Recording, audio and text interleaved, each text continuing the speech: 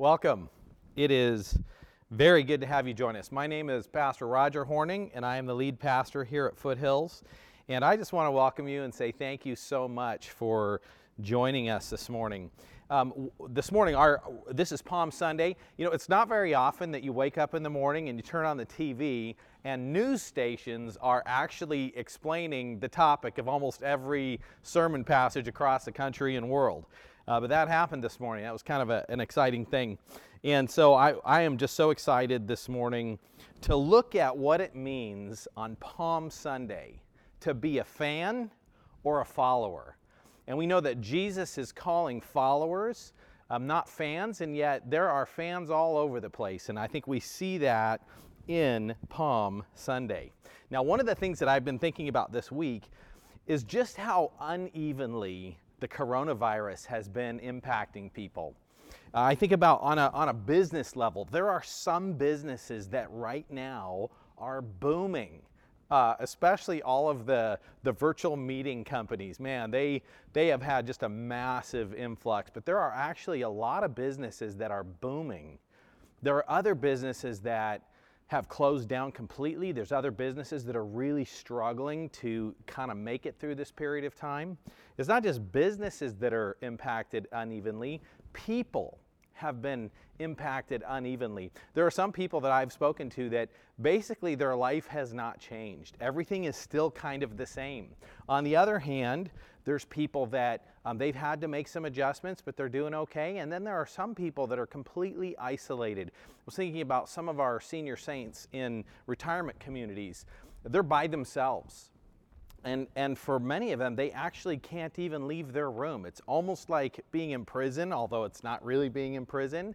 And I was just thinking about the isolation and just how that can be a real struggle for people. And so I've thought a lot about that. I've had some great conversations with people even in that situation that are encouraged, that are doing well, but that are sensing the loss of human connection. One of the things that I was thinking about also in relation to that is that when it comes to Jesus, the response to Jesus is not always the same. It is different for each person. And this morning we're going to be talking about being a fan or being a follower. And that is a personal decision. It is a personal choice. But it is a very significant thing. And so this morning we're going to be looking at Palm Sunday and the call to discipleship or the call to follow Jesus. So Palm Sunday, that starts the resurrection week, the week of celebration, this Passion Week, which is so wonderful. And I want to start by just going back and considering the call to follow Jesus. So I'm going to read our passage this morning, and then we'll talk a little bit about Palm Sunday and how it connects with this passage. So let's read Matthew chapter 8, verse 18 to 22, and this is really the main theme of our morning is in this passage, though we will look at some other passages. Let's look at this, Matthew chapter 8, verse 18. Now when Jesus saw a crowd around him, he gave orders to go over to the other side. And a scribe came up and said to him, "Teacher, I will follow you wherever you go." And Jesus said to him, "Foxes have holes, and birds of the air have nests, but the Son of Man has nowhere to lay his head." Another of the disciples said to him, "Lord, let me first go and bury my father." And Jesus said to him, "Follow me, and leave the dead to bury their own dead." You know, in this passage, it's kind of a surprising response that Jesus gives. He's been in his ministry, and we've in up to chapter 8 of Matthew, we've seen some amazing things about Jesus. First, we've seen that he was born into the right family. He had a miraculous birth, and he had this announcer, John the Baptist, to identify this is the Messiah, the King of Israel, who's come to save the world from their sins. And so Jesus is born into the right family. He has the right credentials. And then he's tested in Matthew chapter 4. He's tempted and found to have the proper character. And then we see his baptism where Jesus is baptized. And when he's baptized, he has the testimony of the Holy Spirit descending on him as a dove. He has the testimony of God the Father specifically saying, "This is my Son." And so Jesus is identified as this person in whom we should put our trust.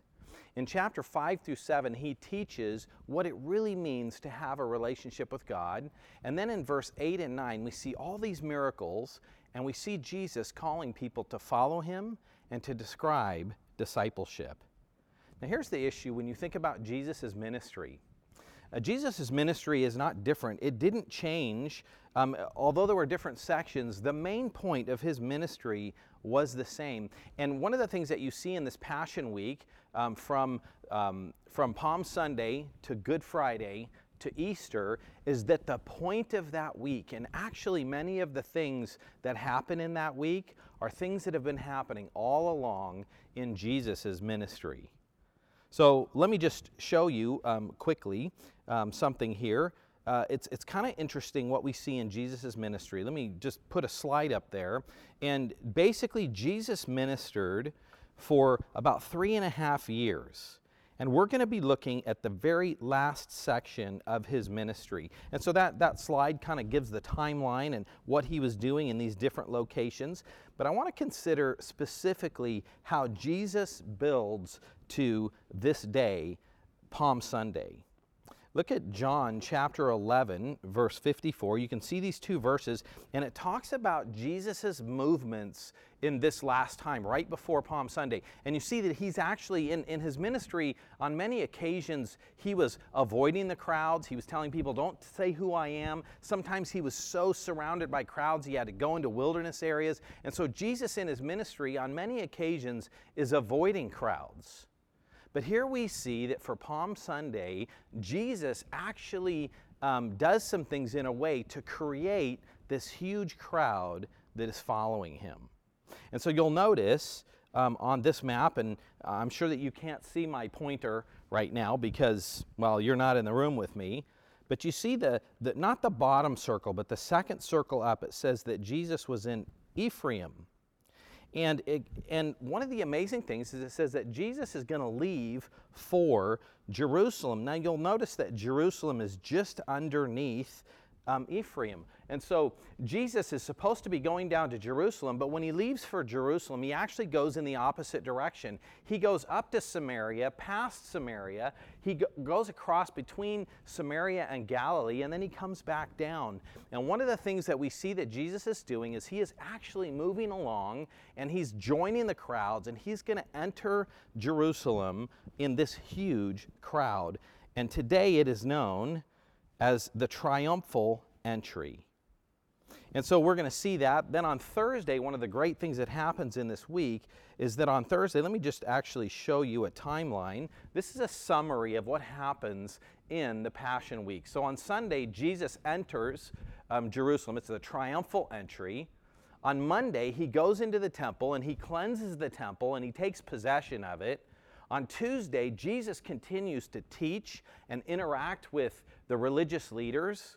On Wednesday, Judas agrees to betray Jesus. On Thursday, Jesus celebrates the Passover, which is the Last Supper, and actually the beginning of the celebration of the Lord's Supper. And then he goes to Gethsemane. On Friday, he is betrayed, arrested, crucified, and buried. And on Sunday, Jesus raises from the dead. And so as we consider this, this is an important week. And as we consider this, we're going to consider what does it mean to follow Jesus? Because there were many crowds that were excited. There were many in the crowds that were excited about Jesus, that were shouting Hosanna. And we'll read that section a little bit in a moment. But one of the things that you see is there are tons of people that are following Jesus. Jesus is popular. But Jesus isn't looking for popularity. He's looking for faithful followers. So what does it mean to be a follower of Jesus? Another way to ask that would be, what does it mean to be a disciple of Jesus? Or what does it mean to be a Christian? And when you think about Palm Sunday, we're going to see in a moment when we read Luke chapter 19, we're going to see that there are masses of people that are following Jesus, and they're pretty excited about what's going on, and rightly so. But one of the things that we notice here is that it's easy to be a fan. I mean, why not be a fan of Jesus? I've heard one man say that people will reject the Old Testament. People will reject, if you say that the Bible says something, people will reject that.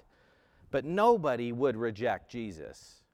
And as you consider this whole idea of rejecting Jesus, why would you? You think about the story of Jesus and the woman at the well, when he's speaking to her and he's reaching out to her and caring for her, or the woman caught in adultery, all the miracles that Jesus did, the way that Jesus taught love. He talked about prayer, and he encouraged people that when you pray, I will hear you. God hears you and he cares for you. And you see that Jesus preached forgiveness, that God will forgive. Jesus loved sinners. One of the things that you see in his ministry is sinners didn't run away from Jesus. They loved Jesus and they ran to him. The only people that you find in the New Testament and in the gospel accounts that seem to really hate Jesus intensely are the religious, self-righteous people. Now, who wouldn't love a person like Jesus? But one of the things that you find out is when we define Jesus ourselves, or if we consider who Jesus is from a distance, of course, people are running to Jesus and they love him as long as they define him for themselves. But when we get close to Jesus and we see the call that Jesus gives to discipleship, we see that for many, they do reject him. They don't receive him. In fact, Jesus closes the Sermon on the Mount in the beginning of chapter 7 talking about a wide road that leads to destruction and many who are on it, including people who claim the name of Jesus. And he talks about a narrow road that leads to life and that there are only few who find it. And so this morning, that's what we're going to consider with Jesus' call to following him. So let's look first at the crowd, which certainly included many fans. On Palm Sunday, there was a crowd and it was full of fans. Now, there were not only fans in this crowd. There were genuine followers who saw the miracles of Jesus, who understood who he was, that were in that crowd, that were following Jesus, that were laying down their coats as Jesus rode into town. And so there were faithful followers in that crowd. But many in that crowd are shouting Hosanna, and by Friday they are shouting, crucify him. And so this is something that we need to consider. What is the difference? How could some in that crowd make that change? Let's just talk for a moment about the significance of the triumphal entry. What is happening here? And if you have your Bibles, open them up to Luke. And we are going to be going through, I'm just going to read through and make a few observations from Luke chapter 19. But I've put up on the screen right now just a harmony of this account. And in all the Gospels, there are certain things that only some Gospel writers refer to. There are other items that all of the Gospel writers refer to. And there's some unique contributions that each Gospel writer makes. And so one of the things that we're going to see here is that as Jesus enters town, he is in complete control. And Matthew, Mark, and Luke are the synoptic Gospels. You'll notice that they are similar and they have a lot of similar accounts. And the Gospel of John was written much later to kind of show like some different elements. John writes and fills in some gaps. And one of the things that I notice about John's account is that John speaks a lot about people's motives. He speaks a lot about what is actually in the heart of a person. And we kind of see what's going on there with the contributions that John makes. And so in Luke chapter 19, verse 19, it just talks about Jesus coming toward Jerusalem. He's on his way in, and he tells his disciples, Jesus has this all planned out. He says to them, go into the village in front of you, where on entering you will find a colt tied on which no one has ever sat. Untie it and bring it here.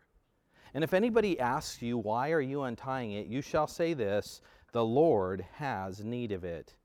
So those who were sent away found it just as he had told them. And so he sends his disciples. He has this all planned out. Now it is interesting that he's riding on a colt, and you might wonder, why is Jesus doing that? Jesus is going to ride into town, and Matthew tells us that Jesus fulfills prophecy by riding in a colt. So Jesus, as he does this, he's going to ride in the midst of a crowd, and this is a huge celebration. People are coming from everywhere into Jerusalem.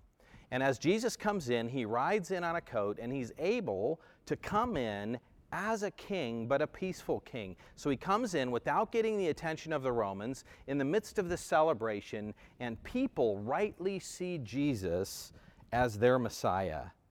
And so we see that happening. As you continue down, it talks about people's response. On Luke chapter 19, verse 35, it says, "And they brought it to Jesus," they brought this colt, "and throwing their coats on the colt, they set it on Jesus. And as they set Jesus on it, and as he rode along, they spread their cloaks on the road." Now Matthew tells us that they were cutting branches. Mark tells us they were cutting leafy branches. But in the Gospel of John is the only place that we hear that they were taking branches from palm trees. And that is what we name the celebration today. It is Palm Sunday. That comes from the Gospel of John.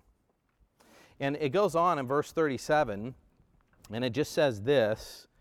It says, "As he was drawing near, already on the way down the Mount of Olives, the whole multitude of his disciples began to rejoice and praise God with a loud voice for the mighty works that they had seen."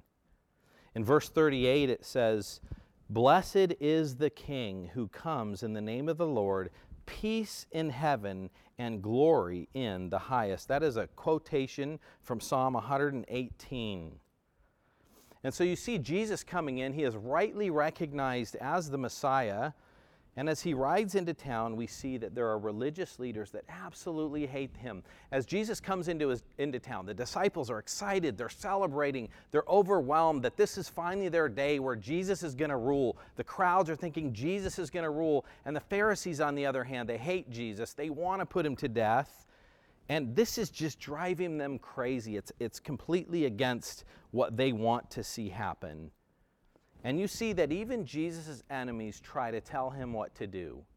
Look at this in verse 39. It says, "And some of the Pharisees in the crowd said to him, 'Teacher, rebuke your disciples.'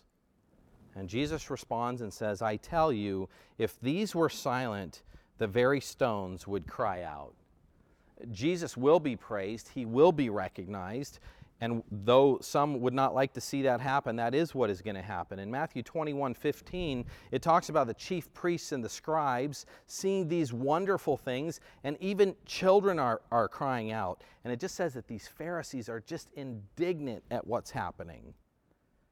And they say, "Jesus, do you hear what's happening?" And Jesus says, "Yes." And then he quotes Psalm 8:2 and just says, "Out of the mouth of infants and nursing babes, you have prepared praise." Now, this is the saddest thing, and it's one of the reasons that I chose Luke chapter 19 to consider on the triumphal entry. And this is what it says. Jesus is going to talk about Israel. As much fanfare as there were, as many people were fans, as many were cheering and laying down their coats, this was not going to be the time that Israel received Jesus, that they welcomed him. This is going to be the time that Jesus is going to ultimately be rejected. And nobody knew that was going to happen yet, but that is what is happening here. Luke 19, verse 41 says, "And when he drew near and he saw the city, he wept over it, saying, 'Would that you even had known on this day the things that make for perfect peace.'" While Jesus had fans, these fans did not truly recognize who he was. And he says this, "But now they are hidden from your eyes, for the days will come upon you when your enemies will set up a barricade around you and surround you and hem you in on every side and tear you down to the ground and your children with you. And they will not leave one stone upon another." And here's the reason. Jesus is talking about the destruction of Jerusalem that happens in 70 AD. And he says this, "Because you did not know the time of your visitation." So in all of this fanfare and the seeming recognition of who Jesus is, they failed to truly recognize who he was and welcome him as their Messiah. They end up crucifying him on Friday. Now, ultimately, we know that this fits into God's plan. That was God's intention. It was his way of saving the world. Jesus died so that the world could be forgiven and reconciled to himself. And there are some who truly recognized who Jesus was, but there were many who missed the whole point of this day. And this is the question that we're going to be asked. Are we fans, or do we truly see who Jesus is? Are we truly following Jesus? So let's go back to the passage that we opened up in Matthew chapter 8, verse 18, and let's consider what is happening here. Because these same patterns happen throughout Jesus' ministry, and this is another example where Jesus has healed people, he's casted out demons. People cannot deny who Jesus is. They're seeing these amazing things happen, and they're following him, and there's this crowd. And then look what we see here in this passage. It says, "Now when Jesus saw a crowd around him, he gave orders to go to the other side." And then two people are described. There's a scribe who comes to him and says, "Teacher, I'll follow you wherever you go." And Jesus says he has nowhere to sleep, that birds and foxes have somewhere to live, but he has nowhere to lay his head. And another man that says, "Well, Jesus, I'll follow you, but actually I have something else to do first." Now, here's the interesting thing about this call to discipleship, is that we are not specifically told how these two men respond. Now, have you ever wondered why we're not told how they respond? Well, here's a point. And I think that the reason that we're not told how these individuals respond is because this story really is a question to the reader. This is a question to you. And how they respond is not significant. The question is, how will you respond to Jesus' call to follow him and his description of what this call is? You know, there are occasions where Jesus calls followers and their response is recorded. In fact, in Matthew chapter 4, verse 18, Jesus calls Peter and Andrew, and it says that they immediately left what they were doing and they followed him. Then you have this account where there's no description of how people responded. And then in Matthew chapter 9, Jesus goes to James and John, and he says, "Follow me." And it says that they immediately left their boat and their father, and they followed Jesus. And so that's the response of a true disciple, is to immediately leave everything and follow Jesus. And that's the question we have. There was also a rich young ruler. One of the things with these, as Jesus is calling followers, you see the response of his disciples, but then they're actually learning what it means to follow Jesus as Jesus makes the call to discipleship to others. In Mark chapter 10, verse 17, there's this rich man who runs up to Jesus and he says, "Good teacher, what must I do to inherit eternal life?" And this is a similar question because following Jesus is how you have eternal life. And so this man comes and he says, "Well, what should I do?" And Jesus says, "You know the commandments." And he lists some of them. And he says, "Follow the commandments." And this man responds by saying, "Oh, I've kept all the commandments from my youth." And it's interesting because Jesus looks at this man and he loves him. Jesus' heart goes out to him. And he just says, "Okay, there's one thing you lack. Go sell everything you have and give it to the poor, and you will have treasure. Come, follow me." And this man's response is interesting. It says that he goes away sad because he was a man who had many possessions. And one of the things that Jesus says in that situation is he just says, it is so hard for a person to enter the kingdom of heaven. In fact, he says it is easier for a camel to go through the eye of a needle than for a person to enter the kingdom of heaven. And it's interesting because his disciples say, well, oh man, well then who could be saved? And then this is the verse that we all quote out of context, but Jesus says this, With man, this is impossible, but with God, all things are possible. When Jesus talks about all things being possible for God, he's actually talking about salvation. And then it's interesting, Peter's response. So Peter's followed Jesus. He's left everything, and he watches this man, and you see this in verse 28 of Mark chapter 10. Peter, after seeing this man reject Jesus and say, oh man, I can't follow you, I can't sacrifice my stuff, Peter's kind of going, oh, Jesus, man, what about us? We've left everything. And you kind of wonder, is Peter starting to think, man, this guy's not willing to give up all his stuff. He left, and man, we've sacrificed everything, and we're following you. What's going to happen with us? What about us? And Jesus responds, and he just says, following me gets you eternity and much more than you could ever give up. And so this is one of the things that we see here, is that Jesus is calling people to follow him, and this call to follow him is huge. It is a heart issue where you say, Jesus, you can have my entire life, my entire heart. Let's look through Matthew chapter 18 and just notice a few things. In Matthew 8:18, it says that when Jesus saw the crowd around him, he gave orders to go to the other side. One of the things that you notice about Jesus is in charge and he's giving orders. Part of following Jesus is recognizing that Jesus calls the shots. And we've already seen earlier that the Pharisees were trying to tell Jesus what to do, and fans try to tell Jesus what to do. In John chapter 6, he talks about people's motivation for following Jesus. And in John 6, which is right after the feeding of the 5,000, it says that a large crowd was following Jesus because he saw the signs that they were doing. In verse 14, it says, when the people saw the sign that he had done, they said, this is indeed the prophet who has come into the world.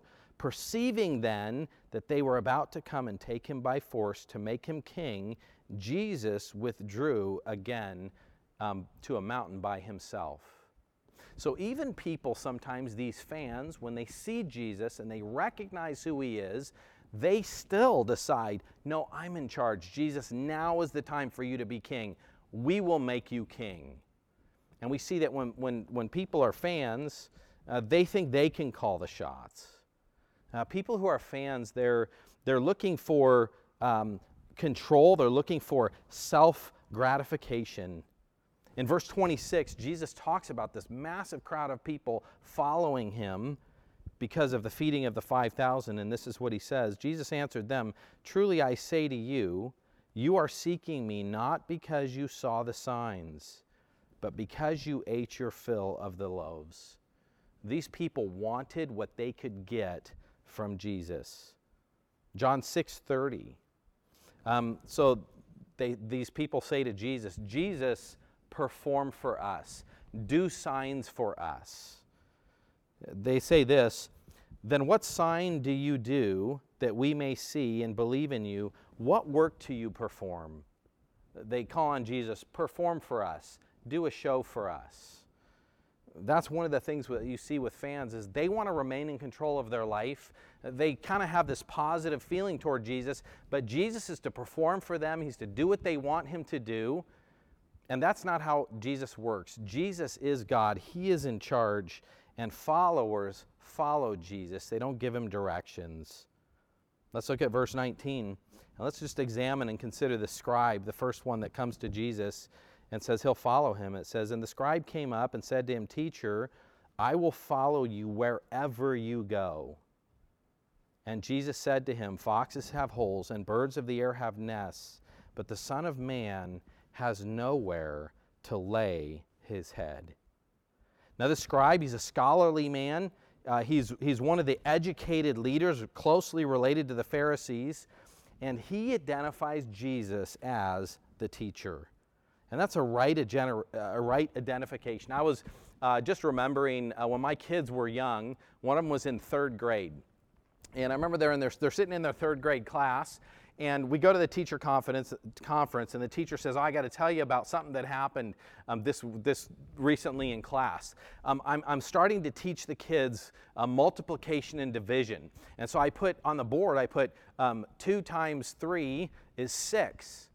And I'm putting it on the board. I'm kind of explaining how multiplication works. And one of your kids just says, excuse me, but number 4 on the board is wrong. And they just said it with such confidence. And the teacher just said, man, they just said it with such confidence. I kind of stopped and I looked over at the board and I'm going, okay, did I make a mistake? Where was my mistake? And what's crazy is that our kids, they knew how math worked. And 3 plus 2 is 5, it's not 6. But this whole concept of multiplication was brand new to them. In many cases, we approach life and we approach Jesus in the same way. And we think that it's our place to instruct him. We think we know how the world should work. Instead of recognizing, no, Jesus is the teacher. He explains life. He decides how things work. We take a step back. And what my kids should have been doing in that class is sitting back and saying, you are a math teacher.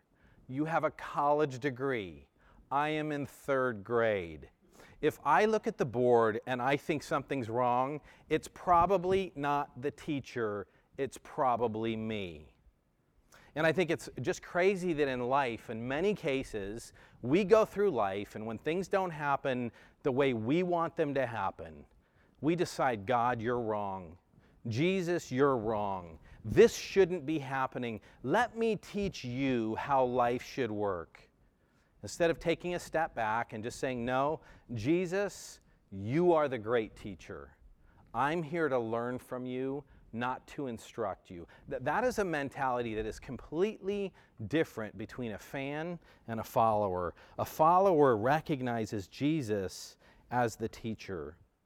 Now, for this scribe, his circle hated Jesus.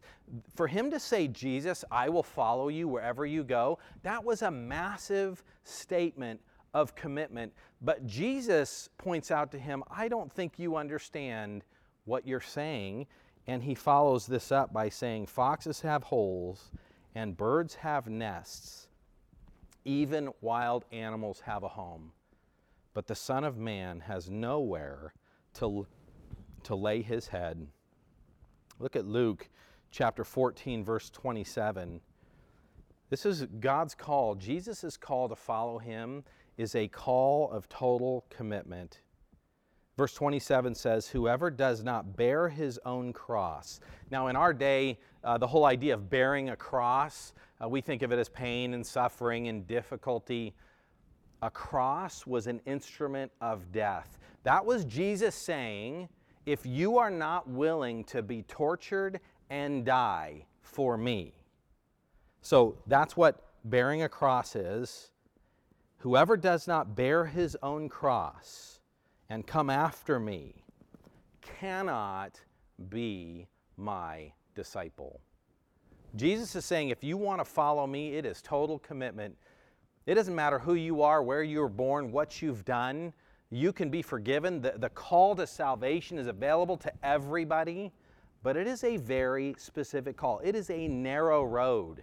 It is a hard road, and there are a few who find it.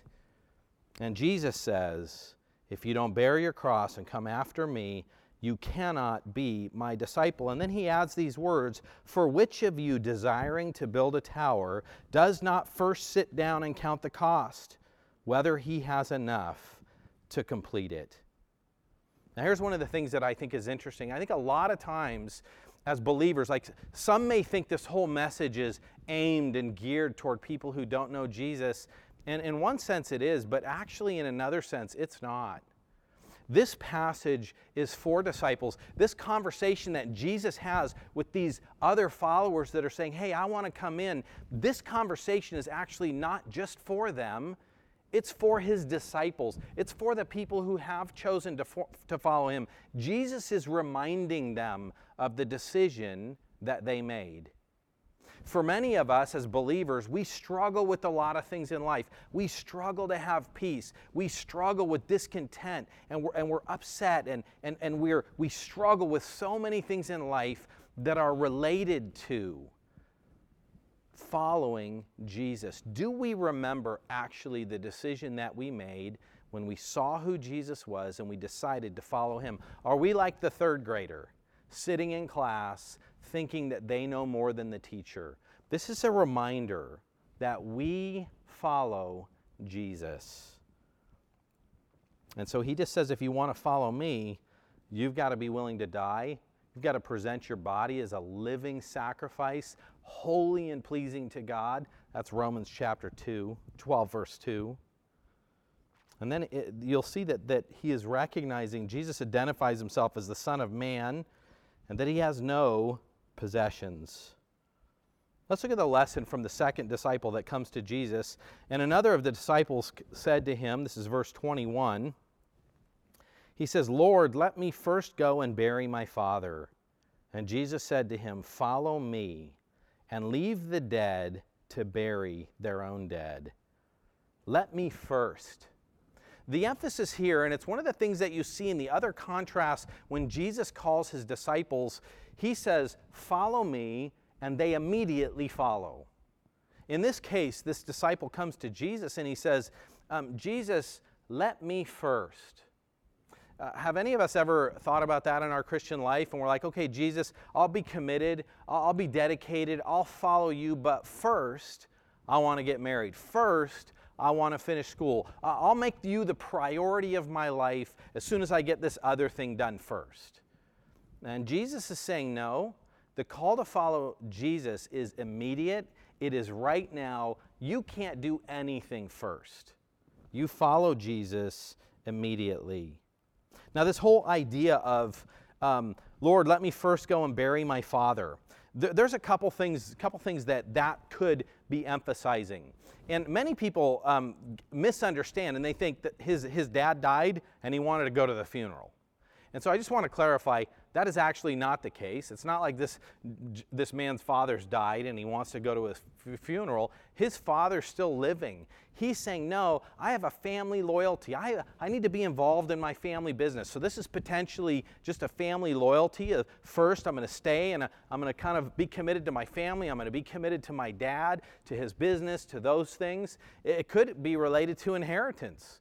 I want to stay with my dad until he passes away, and after I get my inheritance, then I'll follow you. But the point is here that this man had conditions. Luke 14:26, which comes right before the passage I read earlier, Luke 14:26, Jesus says this, if anyone comes to me and does not hate his own father and mother and wife and children and brothers and sisters, yes, even his own life, he cannot be my disciple. Following Jesus is something that we do immediately. It's something that we do wholeheartedly. It is our complete dedication and devotion. That's actually what it means to be a Christian. And Jesus follows up with this, and he just says, leave the dead to bury their own dead. In other words, let the spiritually dead bury the physically dead. But you follow me. You be committed to me and my program. I got a question as we close this morning. Why would anybody make the decision to sacrifice everything and follow Jesus? And it really comes down to this. If we see Jesus for who he is, if we truly understand who he is, and if we understand our need, we will realize that we have a massive need. We are separated from God. We live life without wisdom. We don't know what's best. We need a teacher. We need a Savior. We need someone who will reconcile us with God. And this loving Jesus, we want to follow because he cares for us, because he has what we desperately need. Following Jesus changes your eternal destiny. Following Jesus changes your life today. Following Jesus does not guarantee that everything will be rosy, but following Jesus means that ultimately everything will be okay. I think about Matthew chapter 16, verse 26. It says, "For what will it profit a man if he gains the whole world and forfeits his own soul?